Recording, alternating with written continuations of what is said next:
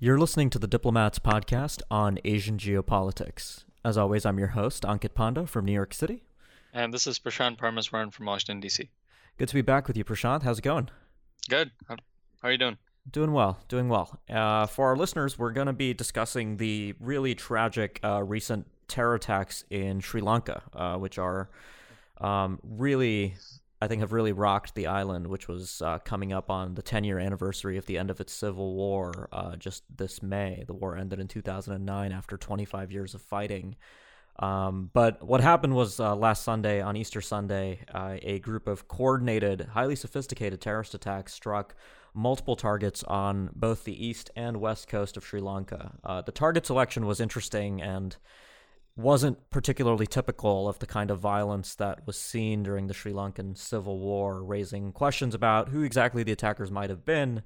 And now we know that this attack was ultimately claimed by the Islamic State. So we'll talk a bit about the implications of that in South Asia more broadly on this podcast discussion. But yeah, on Sunday, multiple bombs struck 3 luxury hotels and a series of churches around Sri Lanka, targeting Christian worshippers during Easter Mass. So these bombings took place at the cities of Negombo, Batticaloa, and the capital city of Colombo.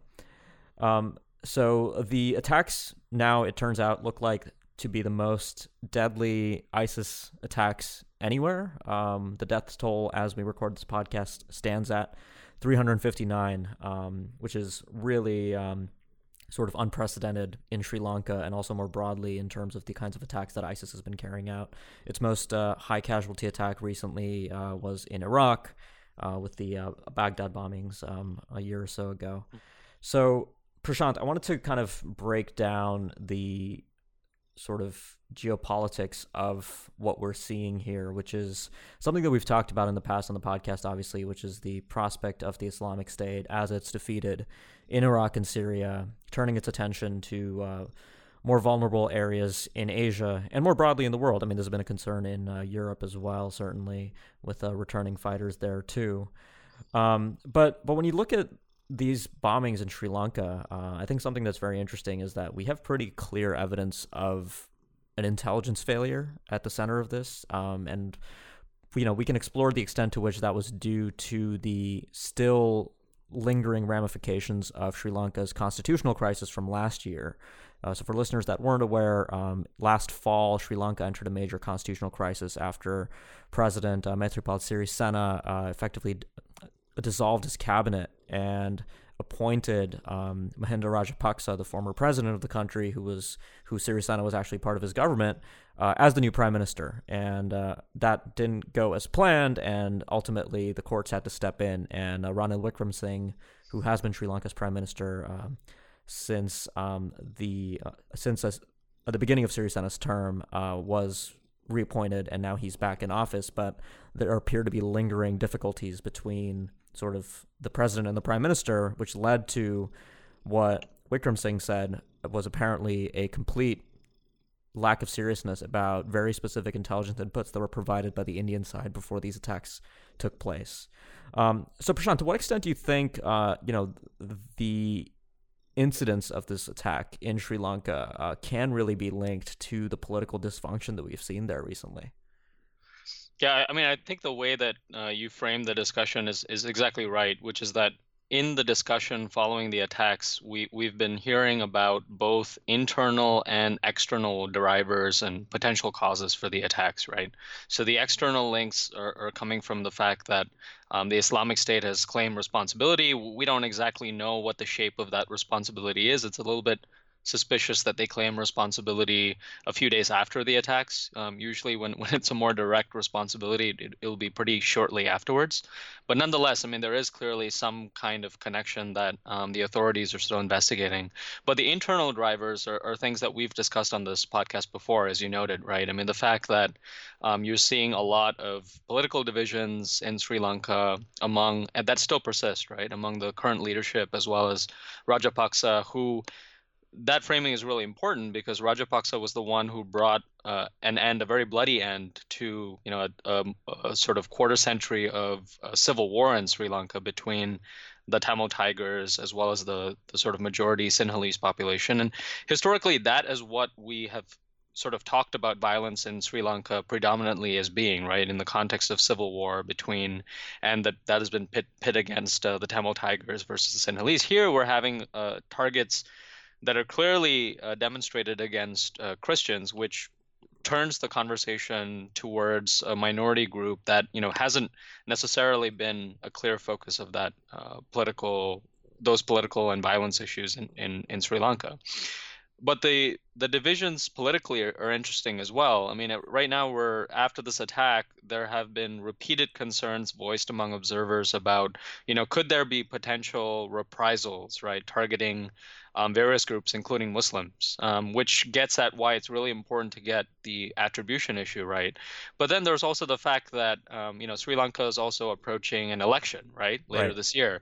And so these internal political dynamics that we're talking about are really important. And so the the fact that we're talking about the fact that his intelligence failure, obviously, when all these attacks, including, 9/11 most notoriously, right, the authorities had some information about the attack, but they weren't really able to piece together the various pieces. So that's not unique. But the fact that we have these allegations in an election year in Sri Lanka, and the fact that that's existing alongside polarization and really deep divides that still remain, makes for a really, sort of explosive and potent combination, right? Yeah. So that's actually probably a good point to talk about the domestic Sri Lankan group that has come under scrutiny and is being accused with actually carrying out the attack. A group called National Tawhid Jamaat, which is sort of a very it's not a group that's particularly notorious outside of Sri Lanka. Its notoriety within Sri Lanka was fairly limited, given that this was the first real violent attack that it had carried out. The group has a history of sort of inciting protests, and actually one of its top leaders was arrested in November 2016 on the charge of inciting racism. But now all of a sudden we have sort of examples of what we've seen more broadly around Asia, right? We can talk about examples in the Philippines of sort of long-standing local groups banding together with the Islamic State, which has broad, ambitious global objectives and carrying out terrorism on behalf of the Islamic State. So that's a really worrying trend that I don't think is necessarily restricted to Sri Lanka. Mm-hmm. But I think, I should also point out for listeners that we're recording this podcast fairly soon after the attack, so a lot of information is still trickling out. In fact, we were debating whether we even had enough to go on to actually do this episode, but after the claim of responsibility by ISIS, we have a little bit more clarity on the nature of the attack. We've also had Sri Lankan authorities tell us a bit about the attackers, right? And we sort of see a familiar pattern with other that has things in common with other attacks in South Asia. So in particular, Sri Lankan authorities have underscored the background of the attackers, that they were from well-to-do families, upper middle class, educated abroad in Australia. And listening to that, I immediately sort of thought back to the July 2016 attacks in Bangladesh when the Holy Artisan Bakery was attacked by attackers who aligned themselves with the Islamic State as well, and they exhibited a very similar background too. They'd gone to some of the best private schools in Dhaka, and yet they were radicalized. So I think that really shows that some of the narratives about radicalization, that terrorism is kind of a consequence of poverty or economic distress, really doesn't hold across the region more broadly. But I think that's actually quite a concerning sign here in Sri Lanka too. And of course, authorities are still continuing their investigation. Arrests are still being made. I mean, just I think 12, 15 hours ago, authorities conducted another controlled demolition of a bomb that had failed to go off in the country. So Sri Lanka is still quite raw and still investigating this as we speak. Yeah, I think that point is really important to keep in mind, right? So we have Sri Lankan officials who keep saying and telling us that the threat is far from over, that they'll need a few days to keep that situation under control. We now have the FBI that's helping assist with the investigation, but that's coming amidst the fact that the government has been criticized for its response. There's also a focus by the government now on, making sure that some heads roll, that they're restructuring the intelligence services. So really a lot of change and a lot of uncertainty as we move ahead, right? So one of the things you noted in the piece that you wrote for us, right, is the fact that we're still uncertain about not only the causes of this, but also the ongoing fallout, whether it's exacerbation of tensions between ethnic or religious groups, or how this is going to play, right, with the various political groups ahead of the election. I mean, I think one thing that folks are fearing is that Rajapaksa may play up his role in helping bring an end to the civil war by and sort of saying, I'm the kind of law and order person or candidate that you should vote for or look to in opposition to the government, and that could just turn this whole debate and the government's response in a whole new direction, right? Yeah, yeah. I mean, I think the political ramifications will be interesting. So it's actually it's Gotabaya Rajapaksa, the former defense minister and the former president's brother, who's being put forward by his newly formed party later this year. But absolutely, that narrative is there that the Rajapaksa family is the one to kind of bring law and order and peace to Sri Lanka, and that sort of line of authoritarianism. I think. Um, I mean, we've seen this happen in other countries after major sort of traumatizing attacks. I think Hmm. I think even if the manifestation of this violence wasn't necessarily directly due to the lingering wounds that remain after the Sri Lankan Civil War, I think the fact that this was sort of mass political violence against particularly against a minority group, but also against. I mean, the other angle is that we do kind of see shades of the 2008 Mumbai attacks in India, right, where you Hmm. have foreigners, Americans, Britishers, Chinese citizens, all sorts of Europeans, Bangladeshis, Pakistanis killed at major hotels in Colombo, for example. So I think that is going to certainly factor into the climate leading up to the elections here. Absolutely. Yeah. And Yeah. it, So, how do you think? Sorry, but I just want to ask you about the sort of the intelligence cooperation angle with Mhm. India. So, India's obviously been paying close attention to the Islamic State's broader role in South Asia. There have been reports of Indian citizens, running social media and the likes for the Islamic State, and of course, there are among India's neighbors. There are obviously multiple countries where multiple fighters have gone to Syria and Iraq. We can also talk about the example of the Maldives, which actually has the highest per capita rate of Islamic State fighters, given its relatively small population. But I think in New Delhi, this is certainly being taken as a very serious sign that the jihadist threat is no longer, just across the border from Pakistan, where India is long worried about groups like Lashkar-e-Taiba and Jaish-e-Mohammed, but now global groups like Islamic State, and of course there's Al-Qaeda in the Indian subcontinent, which was formed several years ago as well, could begin targeting India as well. So I think for New Delhi, that's certainly a major concern here. How do you see that playing out in the future? Yeah, I think, the narrative that's been coming out and shaping out is the fact that perhaps Sri Lanka and the Sri Lankan government was so and has been so focused on the fact that the threat is coming principally from the Tamil Tigers and the civil war and sort of managing the fallout from that, that they're not necessarily as attuned to the radical Islamic threat in terms of monitoring it and being very vigilant about it as other countries in the region are, and India most notably, right? Given the fact that India has experienced repeated instances of this in recent years. And so I guess the question, for New Delhi is the fact that, you're also operating in a regional environment where threat perceptions are divergent and not necessarily completely shared. And how does that sort of evolve with this incident? I mean, you could see a scenario where the Sri Lankan government now would be much more attuned to this dimension of the threat and sort of would its response would be more keen henceforth. But the fact is, I mean, you're hearing, intelligence analysts have come out after this and also noted the fact that um, the intelligence that the Sri Lankan government has had on these attacks, as well as the perpetrators and some of the groups, in some cases, they date back several years, right? This is not something which, the Indians just gave them a tip off, a few minutes before the attacks, and they didn't do it just on that basis of that. I mean, the fact is, in addition to the intelligence that the Indians provided, there were other governments that were providing examples to Sri Lanka about how this could be radicalized. And that frame that you provided, right, which is the Islamic State as it kind of loses out in the Middle East, filtering into places in South Asia and also Southeast Asia, is something that we've been talking about for several years now. So I think that is really the frame in which we should be talking about. So hopefully we'll see more regional cooperation in terms of addressing these threats. But the fact is, this has exposed the fact that at a national level, different countries have different experiences and different ways of thinking about this problem. Yeah, yeah.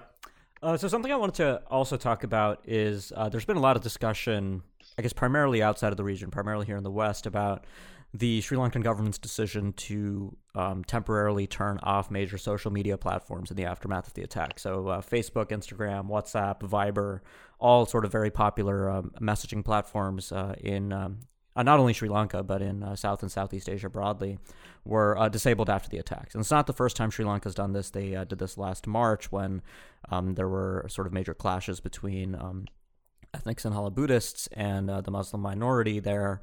But I think the reaction to the social media shutdown has been kind of puzzling, because on one hand, you have people acknowledging that maybe this was what needed to be done to stem broader ethnic violence from breaking out, particularly when there was no attribution, right? Because when you don't have attribution after an attack, you get people coming up with all kinds of theories about who's responsible, and that could lead to dangerous things. But then on the other hand, I'm sympathetic to the view that in societies like Sri Lanka, where freedom of expression has been under challenge, social media platforms are a very important source of information for people, and especially after an attack, something like WhatsApp is a way for people to kind of check in with their loved ones and see if they're safe and okay. So it's a polarizing issue. But I'm wondering, what you thought of the decision to turn off these major social media and messaging apps, Prashant. Yeah, it's a tough one, as you said, right? Because I mean, there are all these manifestations that are going to make either side happy, unhappy, irrespective of what the government does. For example, when they shut down these social media platforms, I had friends who were trying to contact relatives and loved ones in Sri Lanka, and they had no way of doing that, right? Because these social media platforms like WhatsApp and things that are readily available for communication were suddenly off the grid. And so it's very difficult managing this. But on the other hand, you had these not only questions about responsibility, but also potential reprisals that the government was dealing with. And so I felt like they felt like they needed to respond quite swiftly. But it also gets at the other aspect of this problem, right? So in all these attacks afterwards, and they've happened, there's been an ongoing conversation about to what extent these social media platforms need to increase their own attention to helping manage the fallout from these attacks and how they respond, right? And Facebook's the most popular one, but there's been conversation about other platforms as well. And I think that has come under more scrutiny after these attacks as well. I think you've already seen some accounts written by observers about, what more could Facebook have done? And that is a conversation that we've talked about in other contexts too, with respect to the Rohingya issue in Myanmar, for example, and the spreading of hate speech. So it's not an easy thing for the government to do and to handle. But I do think, there is a careful management here, not only in how the government responds, but what is the role of populations, what is the role of companies, and what is the role of governments. And I think we're not having as granular of a conversation on that as we need to. And also these social media platforms, they have to respond not only on the basis of preventing these attacks, but also their bottom line. And it's tough for them to navigate that challenge too. Yeah, I think, Facebook has started working with the Sri Lankan government starting last year. I think they've put out a statement to that effect after the March 2018 shutdown. But, one other thing I'll just note, this is kind of a burgeoning issue, and there's a lot of people doing good work kind of examining the actual interaction between social media and political violence. But I think the one thing to kind of keep in mind is that, we've seen all forms of media interact with violence for decades, right? We've seen greater forms of violence occur with less sophisticated media. For example, one of the examples I keep going back to is in the mid-1990s. If you look at the events leading up to the Rwandan genocide, one of the major motivators of the media space then was radio, right? Fairly primitive technology, but it's really about how information spreads and how nefarious actors actually use the technologies available to them to accomplish their ends. So social media certainly, I think, is the latest technology to sort of play into that longer history of media interacting with violence. But I think it's important to also recognize the sort of positive role that social media has, right? After the constitutional crisis, social media was actually one of the ways Sri Lankan citizens were finding out about what was going on, given that the government had cracked down on sort of conventional forms of media. And of course, then there's the problem that you have conventional media outlets that are equally susceptible to spreading misinformation, especially in these regions where journalistic standards aren't necessarily what they are in some other places. But but yeah, I mean, I think this is a broader conversation to have about the interactions here. Yeah, and I think to add to that, I mean the ways in which the terrorists and perpetrators will use social media platforms to spread their messaging, but we've seen in several attacks now, across, so Philippines, we saw that, Indonesia, even in some cases in India as well. It's also a way for communities to build resilience through social media to show that, after the attacks that they're coming together, that they're building solidarity, particularly in big spaces and countries, right? So the social media, as you said, no matter what forms of media you're talking about, it really depends on what you do with it rather than, whether you should have the platform or not or access or not. Mm-hmm. Well, yeah, I mean, let's keep an eye on what else emerges from the ongoing Sri Lankan investigation. But I think these attacks will be, I think, a real wake up call in the region, Hmm. especially as we see the Islamic State continue to have sway with regional and local groups in particular. Anyways, Prashant, thanks a lot for joining me today. Good to be with you. Great. For listeners, if you like what you heard on the podcast and you haven't yet subscribed, you can do so on iTunes, Google Play, and actually we're now also available on Spotify. That was due to a few requests we had from our listeners. And speaking of, if you have other requests, please don't hesitate to reach out to either me or Prashant with suggestions for topics that you'd like us to address on the podcast. We've actually done a few episodes based off of those ideas in the past, so we do take that seriously. And if you've been a subscriber for a while, but you haven't yet left us a review on any of those platforms, please do so. We really appreciate that. It really helps get the word out about the podcast. So thanks a lot for listening, and we'll be back next week with more.